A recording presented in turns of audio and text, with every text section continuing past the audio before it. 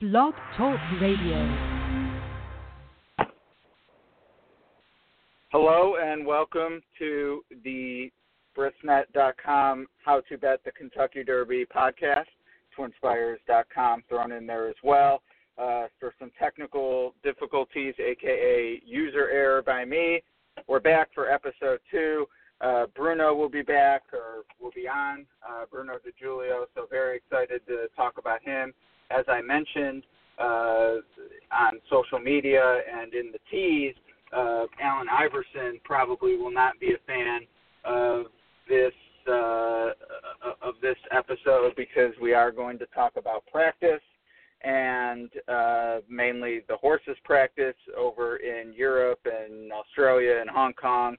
They call it track work, something I resist, but it does make sense. They do their work on the track, and then hopefully they do their work in the afternoon, especially if you bet on them. But very keen to get Bruno's insights, and this podcast, all of them in particular, but this one especially, is not going to be about what each horse is doing, how they're looking. That information will be available at brisnet.com/derby next week, and Bruno will provide that information. So we definitely want to make sure that you get that from him next week. So we're not going to go through the nuts and bolts of all that with Bruno, but we are going to talk about what he looks for, what is important, what isn't. As we discussed with Scott Shapiro yesterday on the first episode, there's definitely a lot of noise, and I contribute to it. I'm one of the reasons there's a lot of noise. But there's a lot of chatter about the Derby, the horses, etc., and especially when it comes to the morning stuff, it's important to know who to trust, what is actually important, what maybe isn't as important as some people think. So to me, Bruno can help provide that insight. And then the other thing I wanted to definitely ask him about is how important or unimportant is it when we're at this stage of the game and horses are missing scheduled training, scheduled workouts in the case of Girvin, which is why this is on my mind.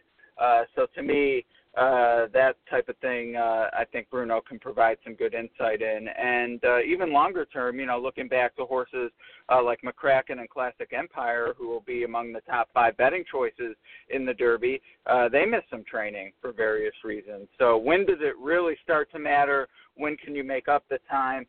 Those are all questions I'm looking forward to discussing with Bruno when he calls in, which I'm sure will be very shortly. So forward to hearing from him soon, but in the meantime, I guess I'll give another plug to Brisnet.com, graciously providing my time to do this. I think it's going to be a lot of fun over the next few weeks, over the next week and a half, and to preview that I wanted to discuss with various other guests. We are going to have Emily Gullickson tomorrow with Optics. We're going to have Gary Young, another clocker, on Thursday. Pete Dank is going to join us next week. He is with THT, the stuff that Kerry Thomas does. So to me, a lot of excitement coming up with this stuff. So looking forward to that.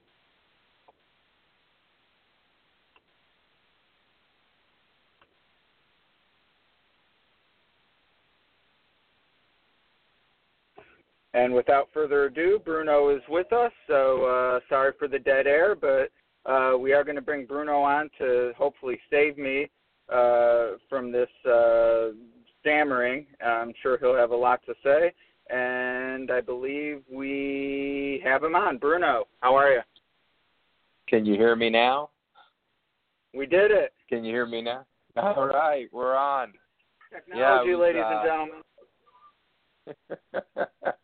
Hey, I'll tell you, I've been through. We've done some Blog Talk radios, and you've been on our shows in the past, and it's always sometimes an adventure. But hey, I'm glad to be on board. Thank you for asking me.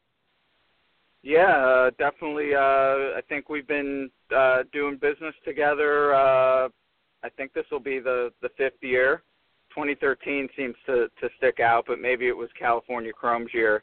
But I see firsthand the zest people have for the information you provide. Definitely one of our more popular Kentucky Derby products, and as I said, that'll be available at brisnet.com/derby, Racing with Bruno, of course, the flagship site for all that information as well. But, you, like everyone we're going to be talking to this week, busy, but also I'm sure excited for what lies ahead next week. Oh, I'm very excited. The Derby is always a huge challenge, and I love challenges. And, it's not something you just show up the last week and, you have to live it with these 3-year-olds, 2-year-olds turning 3-year-olds, then coming into to Churchill Downs. You start in January and you start watching these horses, and thanks to Brisnet and Twin Spires, you can get your Triple Crown nominations right after in January. And what I do is we actually have an entire product that I can follow along, have all the horses there. I can follow how they're training all the way across the country, so I can get an idea. And I love to be able to watch some of these horses train and get a feel, or just even run, and you get a feel for who they are. Because when you get to the first Saturday in May and you get to the 2 weeks before, you need to have some context to look at. And when you talked about noise, a lot of people come in and that noise is all about a horse, and people want to tell you right away they saw the horse work. Well, what context is that horse working on? What was he doing before? What is he coming out of? What is some of the issues? So having context is everything. It's very hard to come in and just pick them up. And along those lines, some people get here, they see the final work. Some horses, depending on when their last race is, might have 3-4 works into the Derby. Others, like Classic Empire, might only have one published workout since his last prep race. Is there a timing that you found is more important? Are you into the final work? Is it the second to last work? Is it trainer dependent? What sort of cues are you looking for that tell you what might be the most important piece of information you'll pick up on in the morning on a given horse? It's all about that individual horse. For example, Classic Empire. I would much rather watch his gallops and how he comes out of the work and his gallops after the work.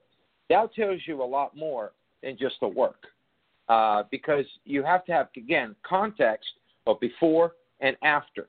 You can have the greatest work in the world, Ed, but if the horse doesn't come out of it right, it's not any good for you.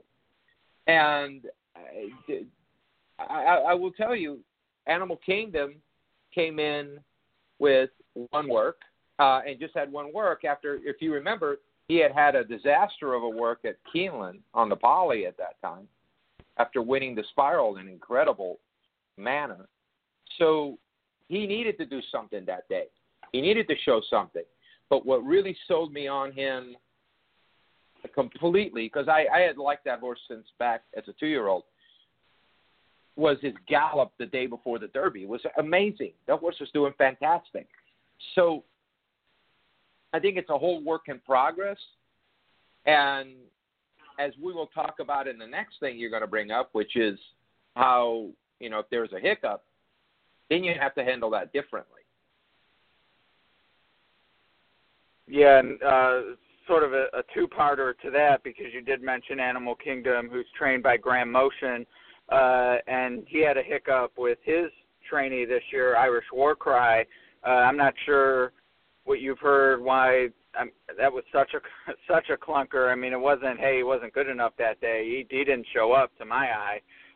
But he rebounded in the wood, and now we'll see what happens going into the Derby. So before we get to the hiccup this close to the Derby, this year especially, Classic Empire third at odds on, McCracken missed some training, third in the Bluegrass, Irish Warcry's clunker, Gunnevera failed as the favorite in the Florida Derby.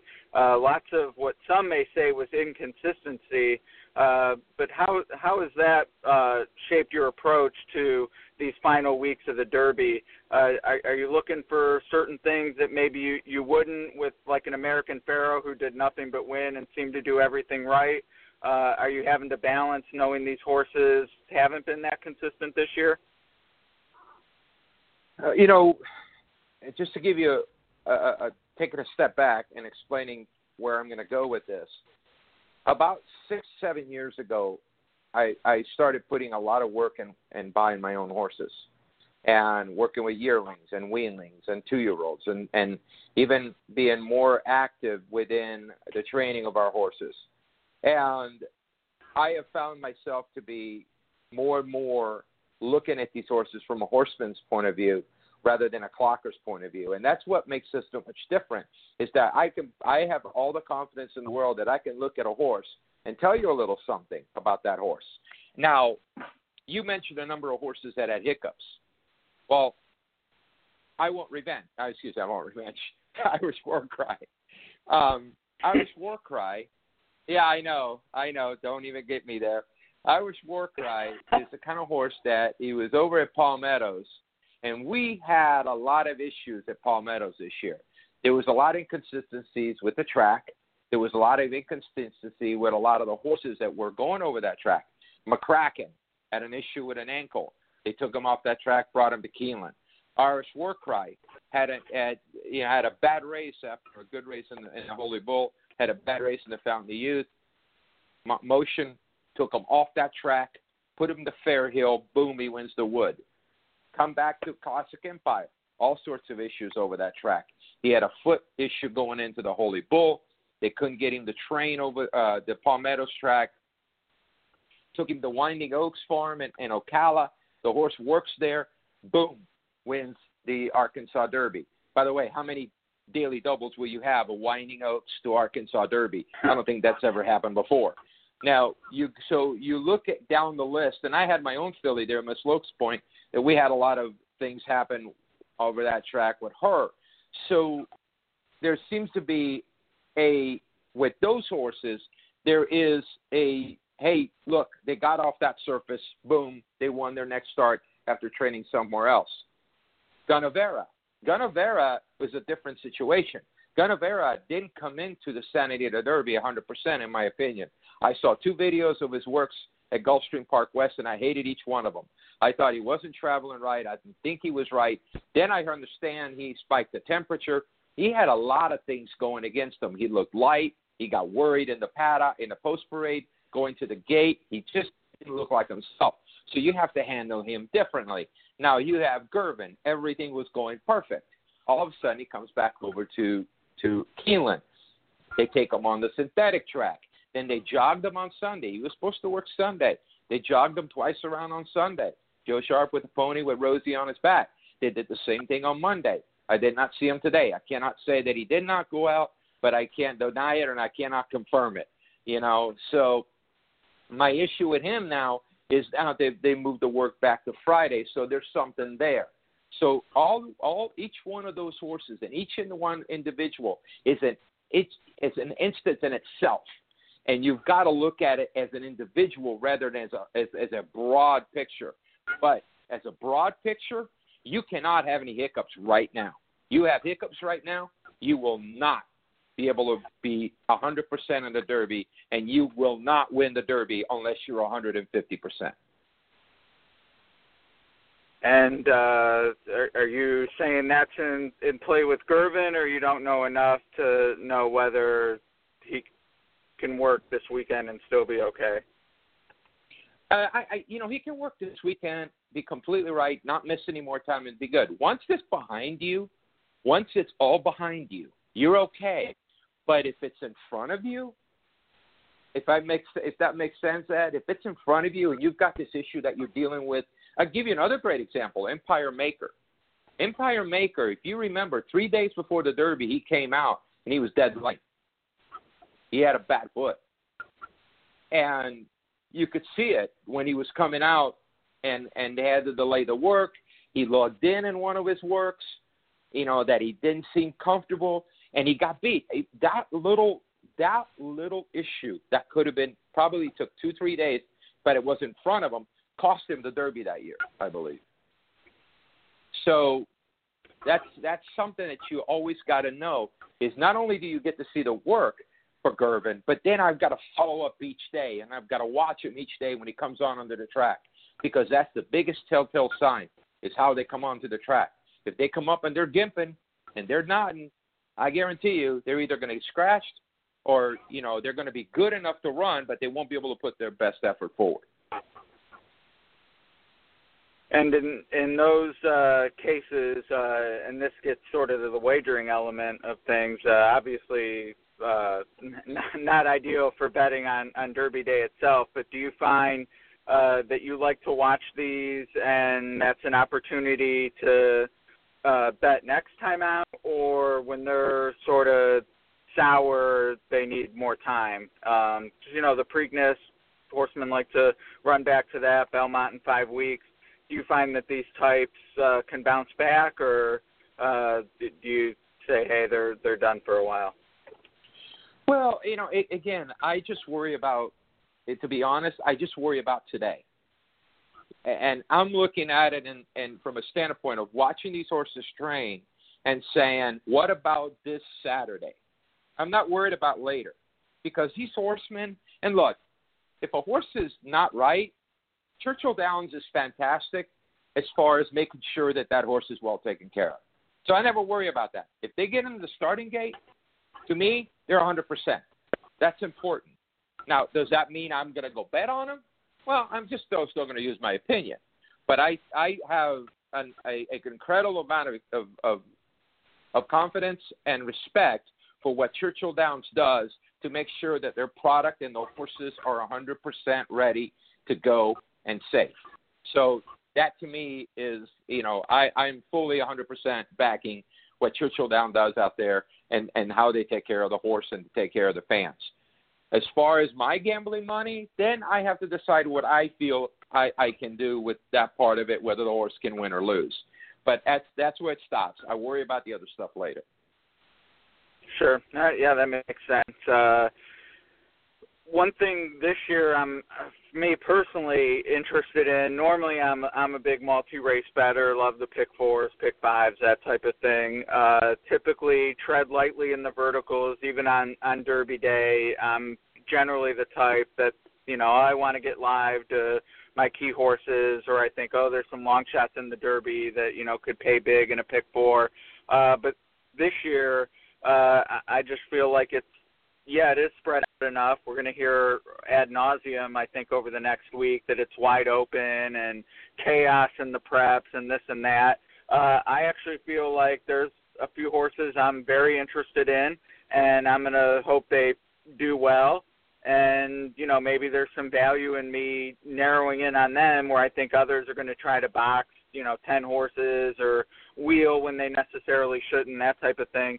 But from a workout perspective and just how you approach how you see horses develop and whether they're good bets or not, do you separate okay, maybe this horse can't win, but, gosh, at 30 or 40 to 1, this could be the type I use underneath? Or are you more the type that says, hey, if they're training well, then I want them in all spots and, I'm looking for winners? Yeah, I get asked this question a lot, Ed, and the biggest way is the one way I'm asked is, by the way, I like this horse. You like this horse today, right? And what price is he going to be? I kind of have a tendency to not worry about the price. I want to make sure that all my boxes are checked. I like the way he's moving. I like the way he's training. There's a lot of confidence in this horse, the way he's moving. So to me, that's what I'm concentrating on. I'm not worrying about the price. I think a lot of players are more worried about the price than having the right horse. And this is my personal experience going in, that if I concentrate on checking all the boxes that makes me confident in that animal and in that situation, especially the Kentucky Derby, which is a very demanding race, I am much better served at that. Now, for example, I can go down the list of the Derby horses that I loved. I didn't think they could lose. Street Sense, Big Brown, Animal Kingdom. Animal Kingdom, I followed that entire spring, and I love that horse going in. Orb, they all the boxes checked, and everything about them was right going into that race. I didn't worry about the price. The only one that I got no price on was Big Brown. Street Sense paid I think $11. Animal Kingdom played $40. You had everybody at him. You know, you get Orb. I think he still paid $12, and I still complain that I think Wilton Charge should have won that race. You know, but I still believe that Wilton Charge would have been right there if he didn't get sawed off by Verrazano. But that's another story in itself. Well, I'm mostly with you on the price thing, and you know, it's probably a function of that I typically, even in the Derby, you know, for better or worse, shade toward horses other people are on as well. But, you know, at the same time, I think, and Big Brown's sort of an exception. He was, you know, 9 to 5, definitely sort of light from a Derby perspective.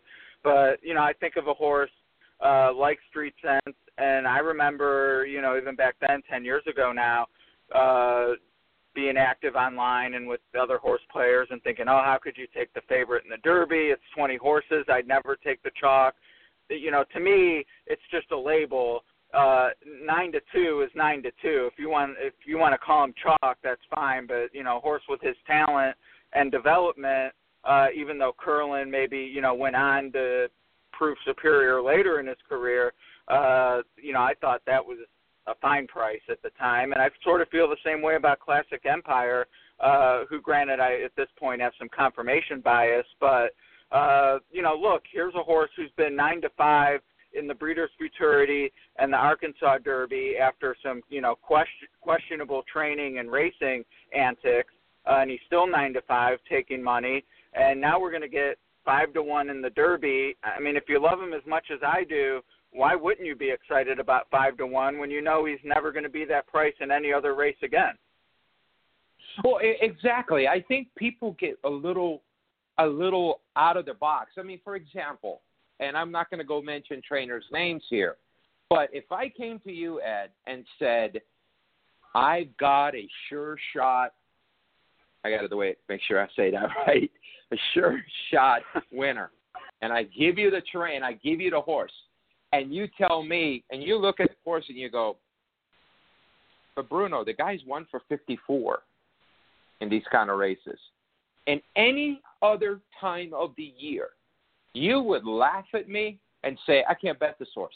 This guy, you know, is 1 for 54 with these kind of horses. You know, but in the Derby, you get people that's all they talk about.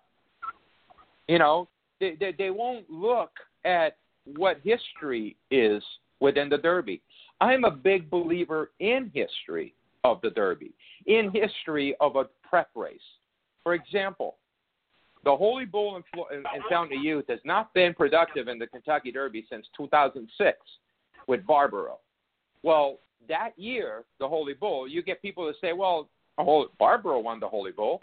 Well, Barbaro won the Holy Bull when it was 1 1/8 miles. And then it went to 1 mile, and then to 1 1/16 But the Holy Bull in Florida Youth, the Fountain of Youth, have not been really relevant in the whole scope of things. How's the Florida Derby play? Well, Nyquist won it last year.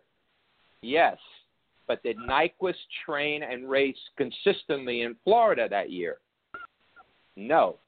He came out of California, came in, ran in 1 1/8 and left and came to. If you have to understand the Derby, you have to understand it historically. And historically, that you know, you really learn a lot of lessons, right? So I you know, you really learn a lot about what works and what doesn't. And I'm just going to quote Nick Zito, right or wrong, Ed, right or wrong? I'd say right more than wrong in this case. And speaking of that, though, that's a great segue. And I warned you I'd ask you. Talked about some successes. Certainly, Animal Kingdom. There's a $40 horse in the Derby. keep you in oats for a while. But it's a learning game, and we learn from our mistakes, maybe even more than we learn from our successes. Anything you look back on that you say, I got that wrong, what did I miss, that you improved upon, or that, has made you change the way you look at certain horses or certain patterns in regards to workouts and assessing them? Well, I always believe I always learn every day. You kind of try to, make your craft better. And I try to spend a lot of time looking at the horse rather than looking at my stopwatch, because a very famous trainer in 1992 named Francois Bouton, actually 1993, said American trainers spend too much time looking at their stopwatch instead of their horses. Well, the French could talk, but in some respects, aspects of this, he is correct. And I would prefer, and what I did with Arrogant in the Pegasus World Cup, I did not like the way he trained. What I learned from that, after he romped in stakes and world record in track record time, was that he was training on certain surfaces that he was not comfortable over. And he was doing it, but he wasn't looking like the horse that I had seen in the Breeders' Cup, where I gave him 5-star works. I loved him. People are like, you have something against the horse. No, I don't. It's just the way he's moving. But it was because of the surfaces. So I try to train my guys like Brandon and Amy and everybody that works with me, is to really, really learn what those horses are going over. And this is another thing, too. Churchill does a great job. That track is perfect right now, isn't it? It looks good. They move over it well. You don't see any dropping of the head where it's a little loose. So I really count on understanding what that track, and that's what it taught me to make even more of an effort. Understand the track that it's under their feet, because then you'll understand the horse and you'll see more. All right, I warned you about that question, but didn't actually plan for another perfect segue. But, speaking of track underneath their feet, rain absolutely in the forecast later this week. Always a matter of when it hits, time of day-wise, in terms of how it might impact morning training and scheduled workouts and such. But, all these horses have to get a work in at some point, and it might rain every day.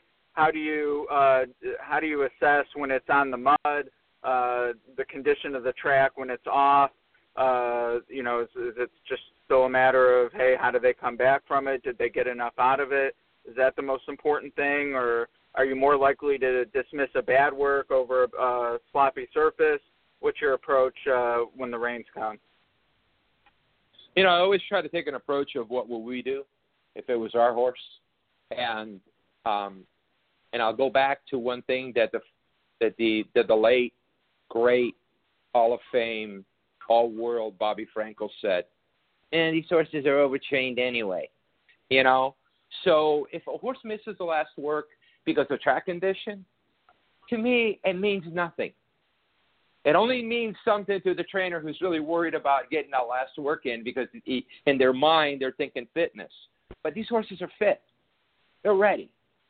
And to me, I would rather see more of, let's say, instead of working them on that bad track, I think there was, a couple years ago, Opportunity, where it had to be scratched because he worked on a sloppy track, and Baffert thought better than running them because something came up, and it worked out great because the horse ended up earning $3 million, but so something like that, you rather avoid. So I don't mind a horse missing a work on a bad track, on a wet track, not a bad track, a wet track, because then I'd rather bring that horse out and watch him do a 2-minute lick with a nice little finish down the lane, and you get the same thing. Who was it? O'Neill with I'll Have Another? Didn't work him one time over at Churchill Downs, remember? Yeah. He galloped them. 2-minute licks or little finishes down the lane. So you look at each individual horse in a different way, and you try to understand what that trainer does. With one of the things that really works, and you asked me about what we do, is we put on different hats for different trainers. Some trainers will work fast, some trainers will work slow, some trainers will work short, some trainers will work long. And to have different hats for each trainer gets you kind of to understand how the horse is coming into the race and how you can actually be able to understand it, write about it, have people follow and go play it online at twinspires.com.